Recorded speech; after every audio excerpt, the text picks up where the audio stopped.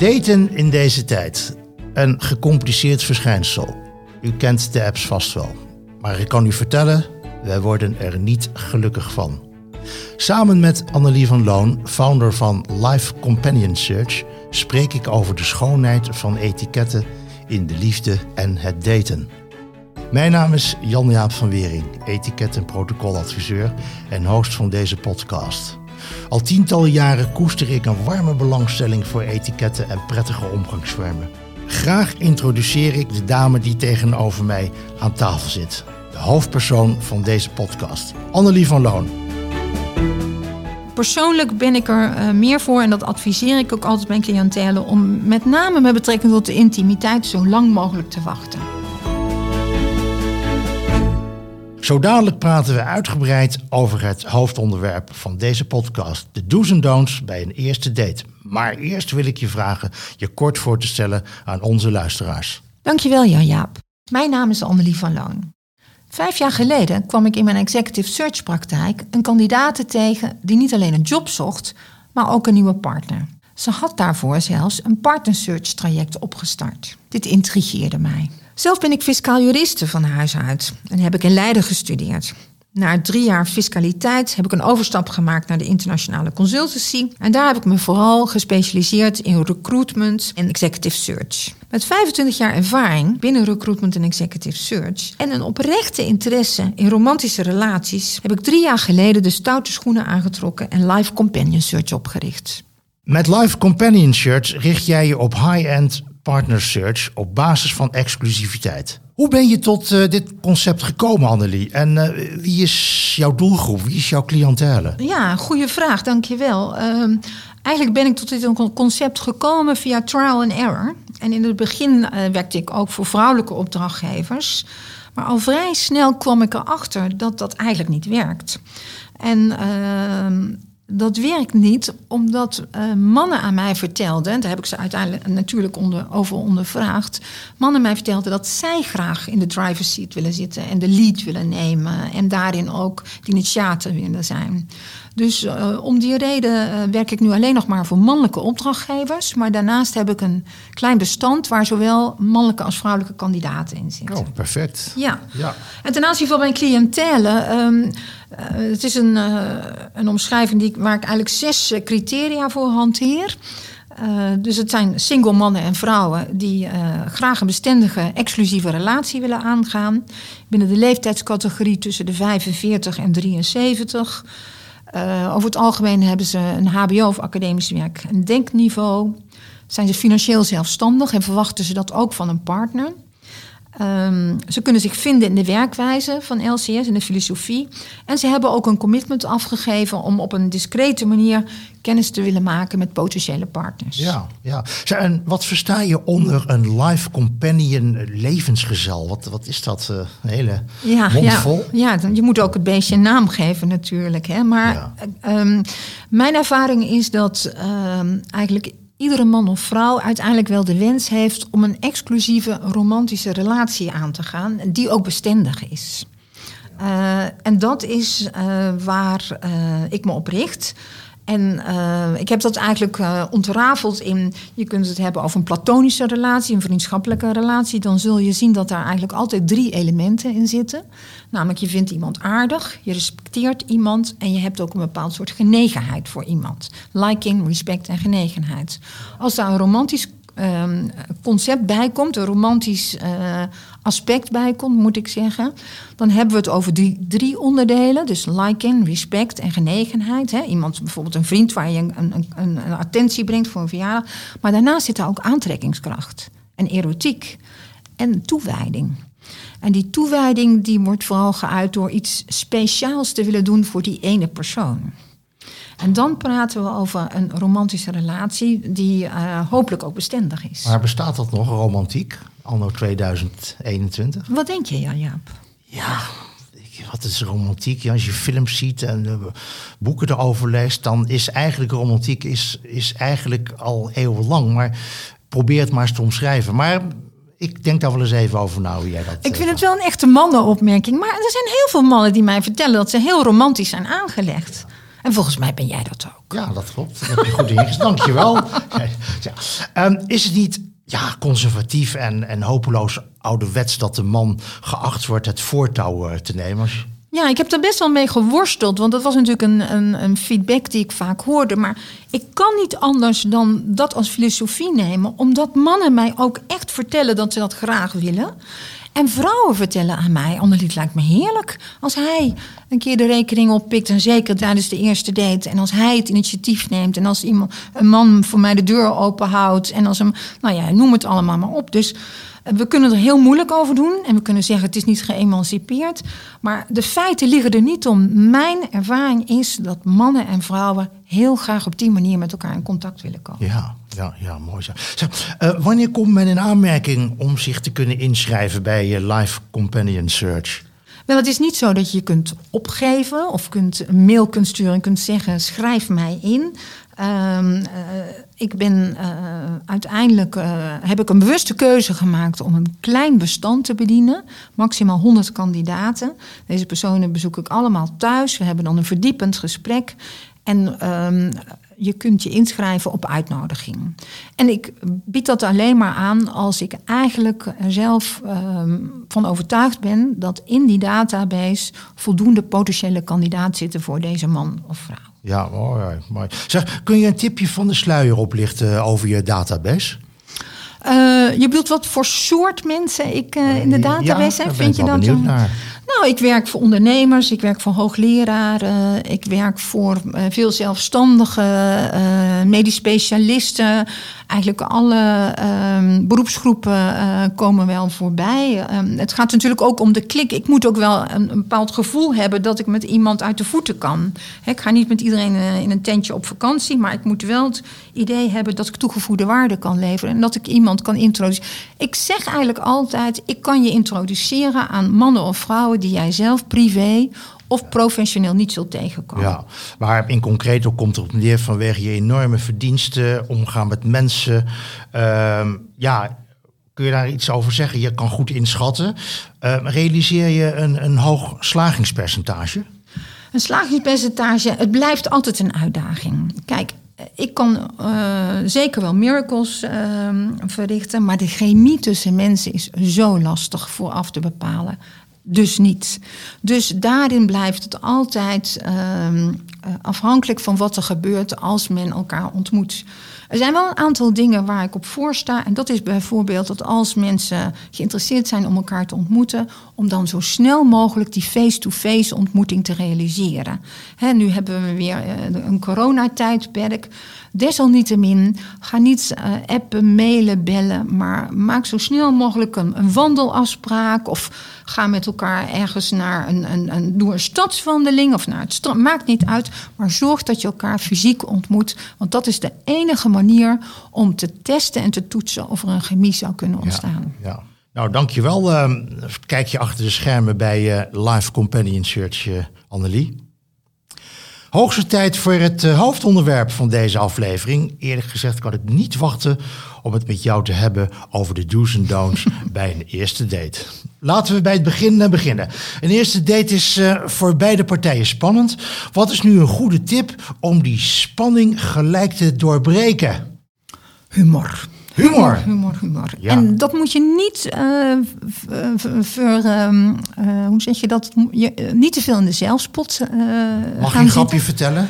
Je mag zeker een grapje vertellen, maar doe het respect. Want kijk, de basis voor een eerste date moet zijn dat hij respectvol is en discreet. Maar het is natuurlijk ook belangrijk dat er wat gelachen kan worden. Ja. Zo'n eerste date heeft eigenlijk alleen maar als bedoeling even meten, even testen, even voor jezelf afvinken of er een potentiële match zou kunnen zijn.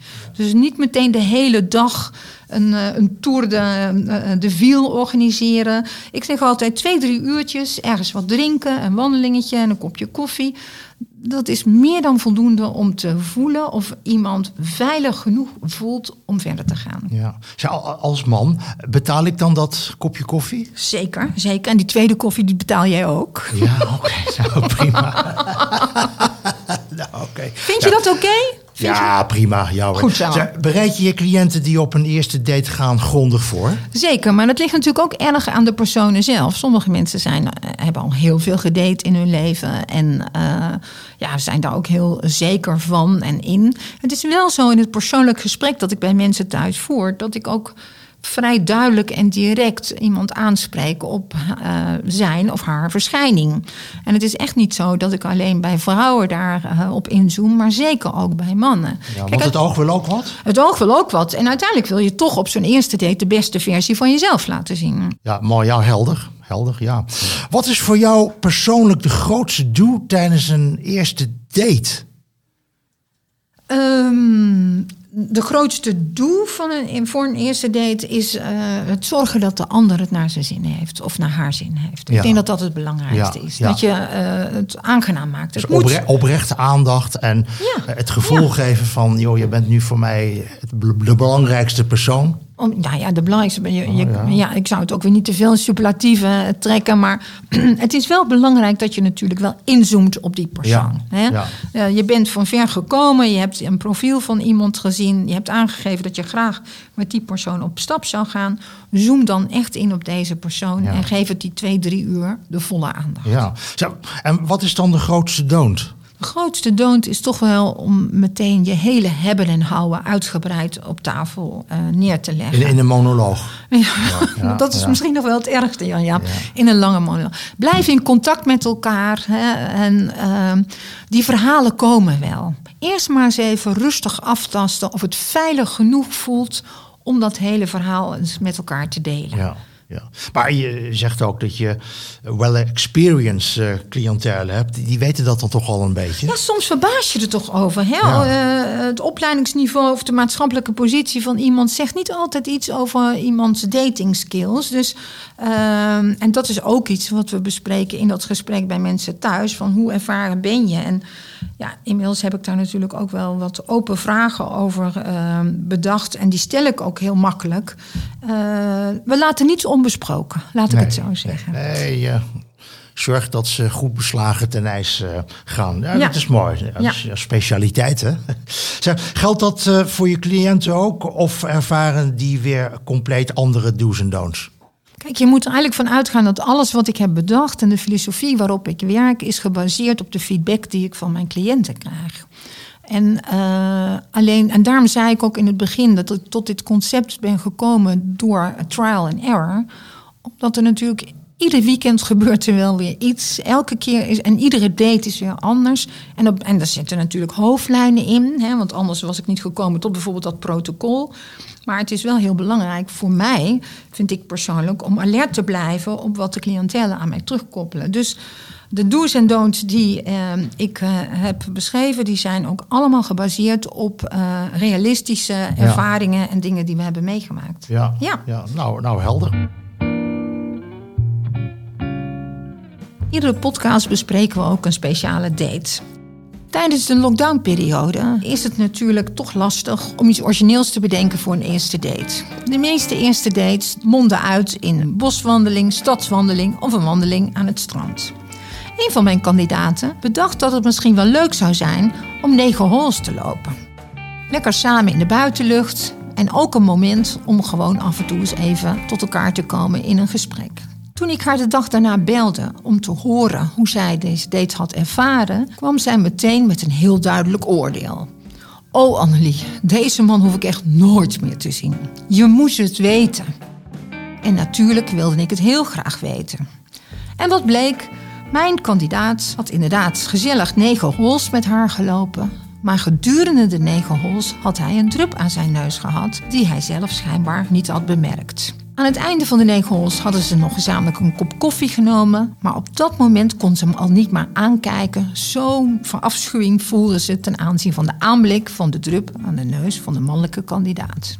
Toen ze mij dat vertelde, begreep ik dat het niet leuk moest zijn geweest. Maar toen ik het wat liet bezinken, dacht ik bij mezelf dat ze natuurlijk ook hem daarop had kunnen attenderen. En dit is dan ook een van de redenen waarom ik heb beschreven in de do's en don'ts dat in een situatie waarin je merkt dat de ander iets met zich meedraagt of iets bij zich heeft waar hij zich over zou schamen. Denk aan wat roos op de revers of een lipstift op de voortanden of een wimper die ineens op je wang terecht is gekomen. Het kan ook een heel intiem moment creëren om hem of haar daarop te attenderen. En misschien ook nog wel een leuk grapje over te maken. Het kan de sfeer ontspannen en het kan ervoor zorgen dat je meer verbinding maakt met elkaar. Vandaar dat het ook is opgenomen in de do's en don'ts voor de eerste date. Waar speelt een eerste date zich idealiter af? Nou, dat kan overal zijn. Maar laat het vooral een plek zijn die voor jullie allebei onbekend is. Of in ieder geval die een nieuwe ervaring geeft. Dus ik ben er absoluut niet voor om een eerste date meteen thuis te laten afspelen. Los van het feit of je daar veilig genoeg voor voelt. Maar het laat al zoveel van jezelf zien. En het is juist zo mooi om in die eerste date dat spel te spelen. Om allebei een beetje te give and take te doen. En te kijken waar je elkaar daarin wel of niet treft. Ja. Dus een gezellige omgeving kan van alles zijn. Ja, dus je moet je een beetje verplaatsen in degene met wie je de ontmoeting hebt. Zeker, dat lijkt me vooral. Ja, en hoe ga je om met onverwachte situaties? Al dan niet ingegeven door een dwarsliggend virus. Is een eerste date in de thuissituatie nou wel of nou niet wenselijk? Nee, absoluut niet wenselijk. Absoluut niet wenselijk. En toen we de eerste lockdown hadden, toen verraste het me ook dat er toch regelmatig thuis afgesproken werd bij mensen. Vaak bij de vrouw thuis. Nou, ik ben daar dwars voor gaan liggen, omdat ik heb gezien dat het uiteindelijk toch heel ongemakkelijk kan zijn. En nogmaals, je geeft veel te veel van jezelf al bloot. En dat is voor geen van de partijen prettig. Dus ik ben daar geen voorstander van. Hoe onderscheidt een date die een bestendige relatie moet opleveren zich van een gemiddelde date? Kijk, daar zit niet zo'n groot onderscheid in. Natuurlijk is het wel zo dat als je iemand hebt ontmoet die door LCS is voorgesteld, dat zo'n persoon al door een bepaalde toetsing en criteria is gegaan en ook echt heel bewust heeft aangegeven een bestendige relatie te willen. Dus je bent op een wat serieuzere manier met iemand in gesprek. Maar laat het alsjeblieft niet te serieus zijn en hou de humor gewoon echt dichtbij. Dat is heel belangrijk. Ja, dus humor geeft aan dat je dan ook relativeringsvermogen hebt. Tuurlijk, ja. Want de boog kan niet altijd gespannen zijn. De boog kan niet altijd gespannen zijn, zeker niet. Zo, wat kun je doen om een eerste date luchtig te houden, maar tegelijkertijd duidelijk te maken dat je serieus bent? Dat vraagt nogal wat balans. Nou nee, kijk, dat je serieus bent is evident. Want anders was je niet via LCS met elkaar in contact gekomen. Dus dat is geen issue. En het luchtig houden zit er vooral in om in het momentum te zitten. En in dat momentum gewoon met elkaar het gesprek aan te gaan. Niet te zwaar, lichtvoetig. Een beetje teasen is prima, maar altijd respectvol en discreet. Heel belangrijk. Ja, dan eigenlijk nog het volgende. Je krijgt maar 1 keer de kans om een eerste goede indruk te maken. Mm-hmm. Kom je als man altijd in pak naar je eerste date? En wat eenvoudige kloffie, kan dat? Wat zou jij doen? Ja, wat doe jij op een eerste date? Stel voor, jij zou eens op een eerste date gaan. Wat zou jij doen? Nou, wat ik nu aan heb. Gewoon een blokjeshemd en een leuke chino's, de schoenen en een beetje leuke sokken. En, heb je leuke sokken? Dat heb ik nog ik heb knalrode sokken, dat zie je toch? Dus nee, opvallend, maar toch ook niet zo van kijk mij nou eens. Het kan heel afstandelijk overkomen als je dus in een pak komt met een wit hemd en een das. Dat is respectvol. Nou, je komt niet om een lening vragen, toch? Dat lijkt me niet een... Precies. Nee, maar daarom moet het ook een beetje ontspannen zijn. Zeker, Dus je geeft zelf eigenlijk al het antwoord. En wat ik terughoor van mannen en vrouwen is dat ze het vooral belangrijk vinden dat iemand verzorgd is. Ja. En dat kan je natuurlijk op velelei manieren uitleggen. En ieder geeft er ook zijn eigen interpretatie aan. En dat laat ik ook graag bij de mannen en vrouwen zelf.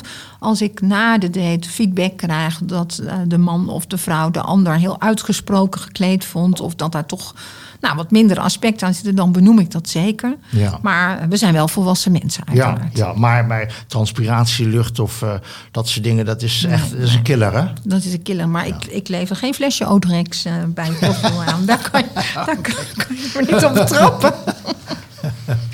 Ja. Nu weet ik dat je vindt dat de man geacht wordt alles te betalen. Nou, krijgt de vrouw daarmee dan niet het gevoel een kus of zelfs iets meer dan dat niet meer uit de weg te kunnen? Hoe zit het eigenlijk? Nou, ik vind dat een interessante stelling. Ja. Kijk, we spreken dat heel duidelijk met elkaar af. En wat ik ook al eerder heb aangegeven, als ik bij mensen op bezoek ben, dan vraag ik een commitment voor het protocol en leg ik uit wat de filosofie daarachter is. Ik heb nog nooit meegemaakt dat iemand zei, nou, maar dat vind ik raar, of dat ga ik zeker niet doen. Mannen zijn eigenlijk, ik ga het Engelse woord delighted uitspreken. Ze vinden dat fantastisch om dat te doen, willen dat heel graag. En vrouwen zeggen altijd dat ze het ook heel fijn vinden om getrakteerd. Dus eigenlijk is het helemaal geen issue. Nee. Nog nooit geweest. Nee. Even wat anders. Stel, na een eerste date beland je toch samen in bed. Is er dan nog steeds kans op een bestendige relatie? Ja, dat is een interessante vraag. Hè? Ik sluit niets uit en ik zeg altijd, de uitzonderingen bevestigen de regel. Als alles zo in een stroomversnelling gaat, dat je de eerste avond dan met elkaar in bed gaat, dan vraag ik me altijd af, is dat nou, wat is dat dan? Hè? Is het de lust die opspeelt? Ja, en kan toch? Dat kan, zeker. Persoonlijk ben ik er meer voor, en dat adviseer ik ook altijd mijn cliëntelen, om met name met betrekking tot de intimiteit zo lang mogelijk te wachten. Het is namelijk zo dat die periode voordat je echt intiem bent met iemand, dat is een hele bijzondere periode. En die mannen maken een soort paringsdans. Hè, dat mag ik zeggen. De stekelbaarsjesdans. Ja. En die vrouwen die gaan zich daardoor ook, die gaan gloeien, die gaan stralen, daar gebeurt iets mee. En die periode, als er eenmaal echt intimiteit is geweest, die kan je nooit meer overdoen. En dat is een hele bijzondere periode om elkaar ook echt in-depth te leren kennen. Dus ik ben er persoonlijk erg voor om dat zo lang mogelijk uit te stellen. Aan de andere kant, we zijn geen 18 meer. Hè? Dus ik kan me best wel voorstellen dat dat na de 4e of de 5e date gebeurt. Eerste date vind ik persoonlijk nogal snel. En ik weet niet of dat nou de bestendigheid ten goede komt. Maar krijg je daar dan een terugkoppeling van? Jan Jaap, je wil niet weten waar ik allemaal terugkoppeling over krijg. Nou. Jullie wegen scheiden zich aan het einde van de avond, zoals het hoort. Ja. Wat is dan de vervolgstap? Wel, de vervolgstap is dat we conform de filosofie van LCS het initiatief bij de man laten. Dus de man brengt de vrouw terug naar de auto of loopt even mee naar het station of zorgt dat ze in de taxi zit of zet haar op de fiets. Zij bedankt hem voor de gezellige date en voor zijn toewijding om met haar mee te lopen. En vervolgens gaat ieder zijn weegs, poetst zijn tanden en denkt 's avonds voor de spiegel, god, dat was toch wel een hele gezellige man. En hij denkt, het was toch wel ontzettend leuk en wat had ze toch een leuke lach. En het is aan hem om de volgende dag bij haar terug te komen met een WhatsAppje of een telefoontje. Ja, mooi. Nou, helder. Ik denk dat dit hele mooie houvast is. Ja, het is een uitgangspunt waar iedereen in ieder geval weet wat er wel of niet van hem verwacht wordt. Dus je kunt echt puur inzoomen op dat gevoel. Ja. En dat gevoel is ontzettend belangrijk. Want je kunt allerlei dingen rationaliseren. Je kunt zeggen van, nou, ik wil dat hij blauwe ogen heeft, of ik wil dat ze lang blond haar, whatever. Maar uiteindelijk gaat het erom, wat voel je als je tegenover iemand zit? Ja. En dat gevoel moet je ook even laten bezinken.